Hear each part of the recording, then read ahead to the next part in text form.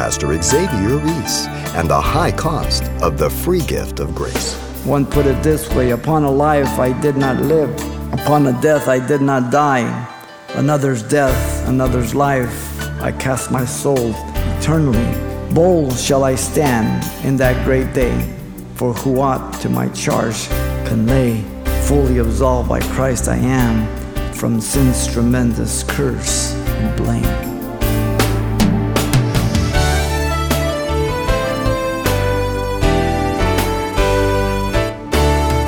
Welcome to Simple Truths, the daily half-hour study of God's Word with Xavier Reese, Senior Pastor of Calvary Chapel of Pasadena, California. Summing up the work of Christ on Good Friday, it's been said that Jesus paid a debt he did not owe because we owed a debt we could not pay. And while death by crucifixion hardly amounts to a good day for anyone, the simple truth of the gospel is that God sent not his Son into the world to condemn the world, but that the world through him might be saved. Let's listen now as Pastor Xavier delivers a Passion Week message titled, Mission Accomplished. John 19, verse 30 is our text, though I'm going to include verse 29 also. It says, "Now a vessel full of sour wine was sitting there, and they filled a sponge with sour wine, put it on hyssop, and put it to his mouth. So when Jesus had received the sour wine, he said, 'It is finished.' And bowing his head, he gave up his spirit." We have the finished act of the soldiers in verse 29. We have the finished work of Jesus in the first half of 30, and the faithful servant Jesus, the remainder of 30. Now, the soldiers were witnesses, as you know, to the entire ordeal of the crucifixion of Jesus Christ. They had seen Jesus get scourged with the cat of nine tails, with lead, bone, glass. 40 lashes were the number prescribed by law. The excruciating punishment of the body, where it would tear the flesh and ligaments and muscle, and even lungs would be exposed at times. Most men would not survive it. The soldiers, whether in further mockery or an act of pity, gave him sour wine, it says here in verse 29. They filled the sponge with sour wine, put it on hyssop, and put it up to his mouth, it tells us. The sour wine was to relieve his excruciating thirst of crucifixion described and prophesied in the scriptures.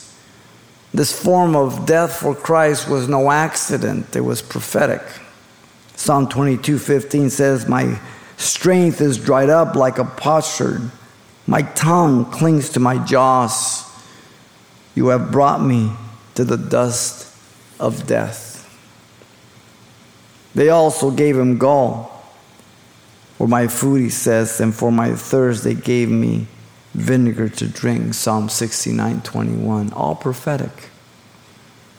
Secondly, we have the finished work of Jesus. The first part of 30 says that when Jesus had received the sour wine, he said, "It is finished." The cry of Jesus was not a cry of defeat. Don't make this mistake. The wrath of God was past now. The cry was the affirmation of the propitiation for sins. The cry declared that the judgment of Satan had taken place. Jesus was rejected, beaten beyond recognition, judged, condemned, and crucified according to the scriptures. Isaiah 53, Psalm 22. It's recorded in all the Gospels. It's a topic of every epistle. His death and resurrection, without it there is no forgiveness of sins. His resurrection is the cornerstone. The payment was at the cross. The receipt for that payment was the resurrection. If there was no resurrection, then his death was like any other man. Jesus himself pointed out to the two men on the road to Emmaus, all that the scriptures declared about him, from Moses to all the prophets in Luke 24. The types of the Old Testament regarding this person were fulfilled. Jesus was the last Adam, the antitype of the first Adam. The first Adam failed by choice. The last Adam would not fail by choice, to demonstrate that the first Adam did not have to fail but chose to fail, but the last Adam would not fail. Jesus was God's only Son as a substitute for sins. The fulfillment of the type of Mount Moriah in Genesis 22, when Abraham was going to sacrifice Isaac, knowing that even if possible and necessary, God would raise him from the dead. Jesus was the one to be lifted up on the cross, even as Moses lifted up the serpent in the wilderness, that whoever believes in him should not perish but have everlasting life. According to the words of Jesus, he gave that interpretation, the antitype, in John chapter 3, verse 14 and 15. Pulled it right out of the Old Testament, the brass serpent. You had sin, type of the snake. On a pole, type of the cross. Brass, judgment, being judged for the whole world. Jesus was the fulfillment of everything in the tabernacle, sacrifices, the light, the table of showbread, the altar, everything. He's the bread of life. He's the light of the world. He's the bread of life. The veil was his flesh rent. He is the Shekinah glory. Everything in the Old Testament. The wood speaks of his humanity. The gold speaks of his deity. The silver speaks of redemption. The brass speaks of judgment. Every sacrifice pointed to him. Wow. He was a high priest after the order of Melchizedek, not Aaron. For Aaron was a human earthly priesthood. But after the order of Melchizedek, he was a God-man, symbolic of everything in that tabernacle. He was both goats of the Day of Atonement, the one who died, and the one who was released to carry away the sins of the nation. Jesus was 3 days and 3 nights in the heart of the earth, even as Jonah was 3 days and 3 nights in the belly of the whale. That was the ultimate sign that Jesus gave to the Jews. An adulterous generation are you, no sign shall be given you except that by the prophet Jonah. Wow. The law had been fulfilled.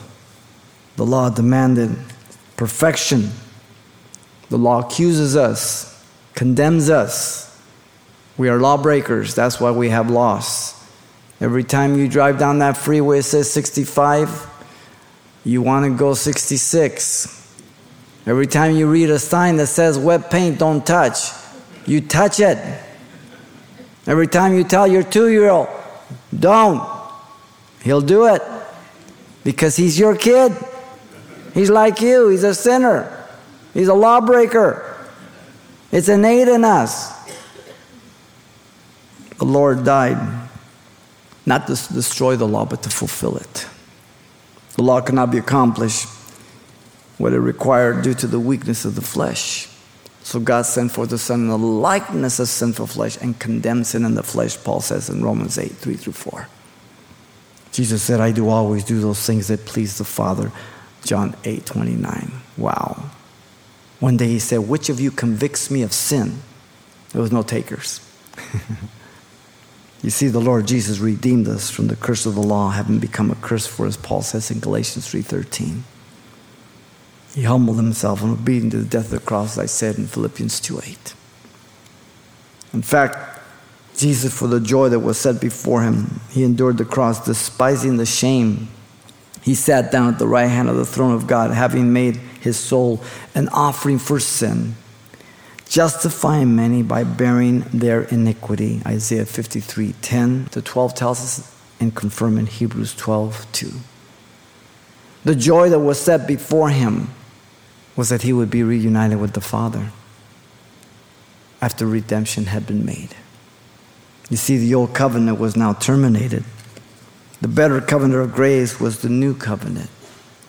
Let us therefore come boldly to the throne of grace that we may obtain mercy and find grace to help in time of need, Hebrews 4:16 says. The high priest was inferior to Jesus, Hebrews 8 tells us. He was a sinner. Jesus was perfect. The Old Testament was temporary and now obsolete due to its temporary provisions. Hebrews 8, 7 on down tells us. Presence of the earthly tabernacle and its sacrifices, its washings, and limited access to the Holy of Holies only by one man, the high priest, demonstrated that the way to the holy place was not made yet. None of those things could make the conscience of the priest or anybody else perfect, Hebrews 9 and 10 tells us. The sacrifice of Jesus was the perfect one, entering heaven itself, because the tabernacle was only a type of what was in heaven. The one sacrifice of himself once and for all, Hebrews 9, 11 through 28 says. Not having to be repeated like the Old Testament sacrifices.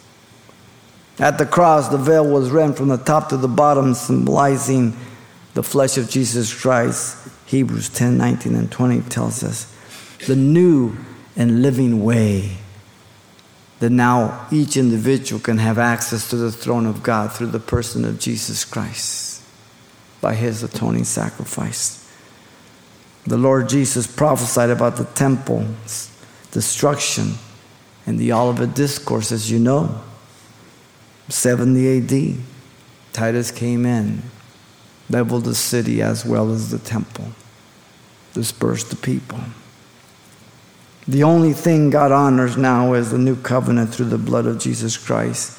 In the name of Jesus Christ, I am the way, the truth, the life. No man comes to the Father by me, John 14, 6. There is no other name given under heaven and earth whereby men must be saved, Acts 4:12. There is one mediator between God and man, the man Christ Jesus. Listen carefully. One way, one name, one mediator. What is it that we don't understand? The gospel is not confusing. It's not difficult to understand. We just want it our way instead of God's way. If it's our way, it's a highway. We don't get into heaven. We get into heaven because we agree with God that we're rotten and we're lost, and there's only forgiveness in Jesus Christ.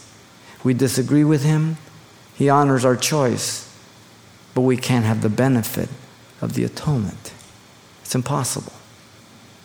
But now he has obtained a more excellent ministry, inasmuch as he is also a mediator of a better covenant, which was established on better promises, Hebrews 8:6 says. You see, the redemption of man was finished here. All necessary atonement for sins was accomplished, in fact, for the whole world, 1 John 2:2 says. The invitation has been sent out, John 3:16, for God so loved the world that he gave his only begotten Son, that whoever believes in him should not perish but have everlasting life. We come by grace through faith, that not of ourselves, is a gift of God, Ephesians 2:8 and 9. All have to admit their righteousness is as filthy rags, as Isaiah 64:6 says. All will receive the Holy Spirit as they are born again, John 8:9 tells us. All must come through Jesus Christ, the Lamb of God, no other way. Listen to the words of Jesus as he prays, which is really the Lord's Prayer in John 17:4. Jesus declares to the Father prior to his death, I have glorified you on the earth. I have finished the work which you gave me to do. Just before he goes to the cross, it's as well as done. The finished work of Jesus was manifested when Jesus had received the sour wine and he said, it is finished. Notice third and last here, the rest of verse 30.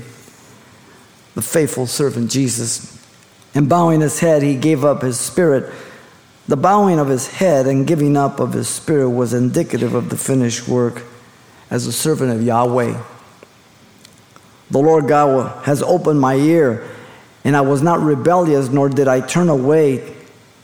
The mark of a bondservant, Isaiah 50, Verse 5, when you saw a man with an earring in those days, it meant that he was a slave at one time, and when he was able to be released after 6 years, he decided not to be released because he thought his master was the best for him. So he said, I want to serve you for life. And he would take that servant, take him to the door of his house, put him by the post, put his ear there, get a hammer, put a hole in his ear, put an earring. And when you saw a man with an earring, you knew he was somebody's bond slave by choice for life. The justice of God has been met. The bowing of his head and the giving up of his spirit was a voluntary act of his own will. Jesus declared in John 10:18, no one takes it from me, speaking of his life, but I lay it down of myself, and I have power to lay it down and have power to take it up again. This command I have received from my Father. Now, which of you can say, I can die and raise myself? Only one person. Once again, Allah, Buddha, Krishna, nobody. They're still in the grave. Jesus was fully conscious of his faculties while on the cross, quoting scripture and promising the thief on the cross that he would be with him in paradise that very day. Jesus refused the drug wine to make him delirious, to relieve pain, we've seen. Jesus was fully aware when the wrath of his Father was upon him as he cried out, my God, why hast thou forsaken me? Quoting Psalm 22. For the first time, separate in a way that, again, we could never understand. Maybe you experienced at one time as your kids were small and you went to a big grocery store, department store, and as children usually do, you want to grip them in that, and you just know that if they get lost, you would die, and all of a sudden you just let go of their little hand to make the payment, and the minute you turn around, they're gone. And you can imagine the horror in your own mind and heart of the loss of that child for them, because you're thinking, what are they thinking? What are they going through? There's a separation, you and your child, and you don't know what can happen. A little shadow, a very mere shadow that we can't even come close to what happened between the Father and the Son in separation. And he did it for you. He did it for me. The bowing of the head and the giving up of his spirit was the acknowledgement of his mission being accomplished. Jesus destroys Satan. Now is the judgment of this world. Now the ruler of this world will be cast out, Jesus said in John 12:31. The ruler of this world is judged. John 16:11, Jesus said. Jesus destroyed sin. The Son of Man did not come to be served, but to serve and to give his life a ransom for many. Matthew 20:28. He was made sin for us who knew no sin, that we might be made the righteousness of God in him. 2 Corinthians 5:21. What a swap. Who do you think got the best deal? He condemned sin in the flesh, Romans 8:3 says. But not only did Jesus destroy Satan, not only did Jesus destroy sin, but Jesus destroyed the fear of death by destroying Satan. Hebrews tells us that through death, he might destroy him who had the power of death, that is the devil, and release those who through fear of death were all their lifetime subject to bondage. Hebrews 2:14 and 15. The old great G. Campbell Morgan said, quote, the death of Jesus was unnatural. That is to say, it was out of the true order of human life according to the economy of God. Death is the outcome of sin. Jesus was sinless. I deserve death. You deserve death. He did not. He could not. But he died in our place. Paul said, for we know that if our earthly house, this tent, is destroyed, we have a building of God, a house not made with hands, eternal in the heavens. For in this we groan earnestly, desiring to be clothed with our habitation which is from heaven, if indeed, having been clothed, we shall not be found naked. 2 Corinthians 5:1-3. What a great hope we have. that if you're a Christian, the minute you die, you're instantly present before the Lord. Jesus destroyed the elitism of salvation from the Jews. All can come and be saved, so their sins can be forgiven.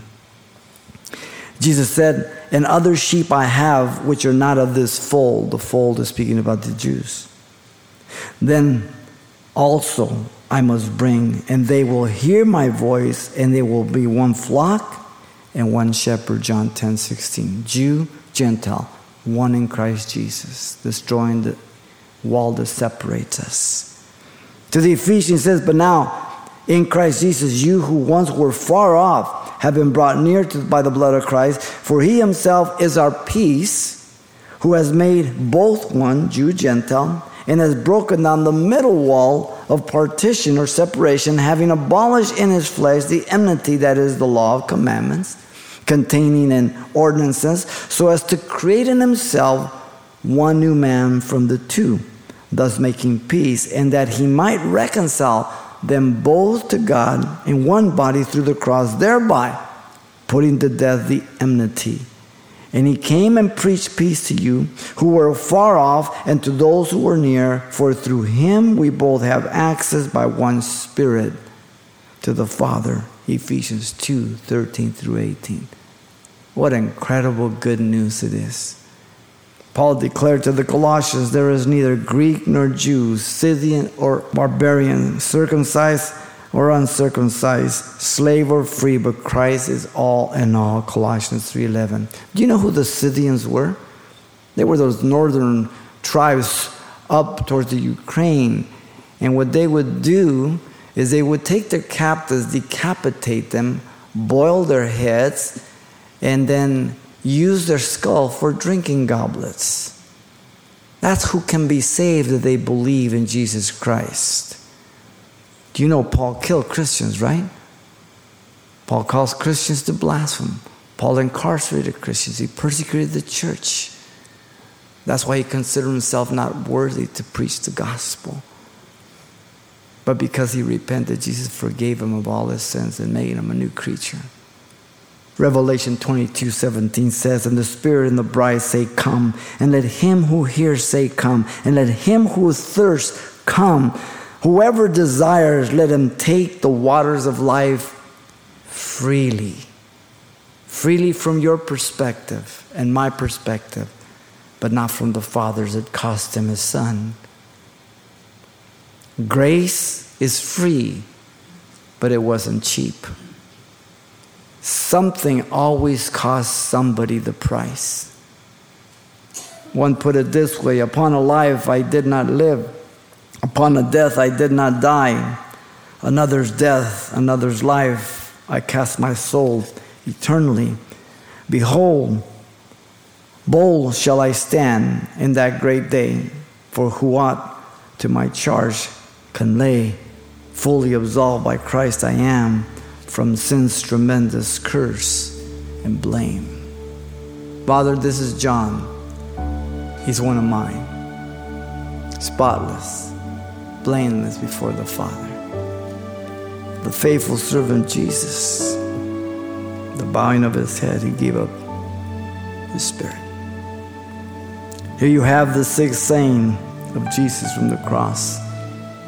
It regarded his mission, described by the final act of the soldiers, the finished work of Jesus, and the faithful servant, Jesus.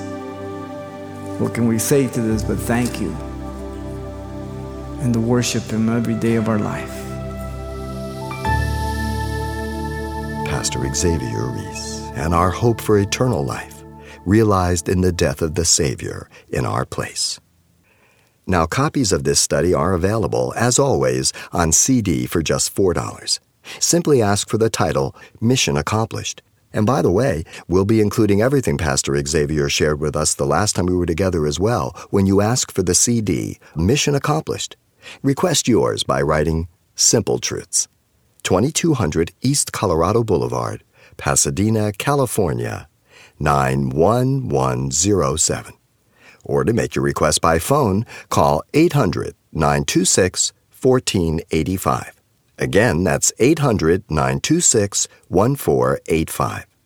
Or the address once again is Simple Truths, 2200 East Colorado Boulevard, Pasadena, California, 91107.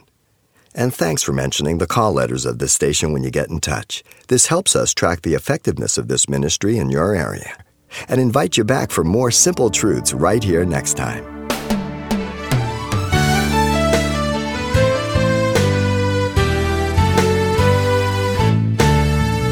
Simple Truths with Pastor Xavier Reese, a daily half-hour broadcast, is a radio ministry of Calvary Chapel of Pasadena, California.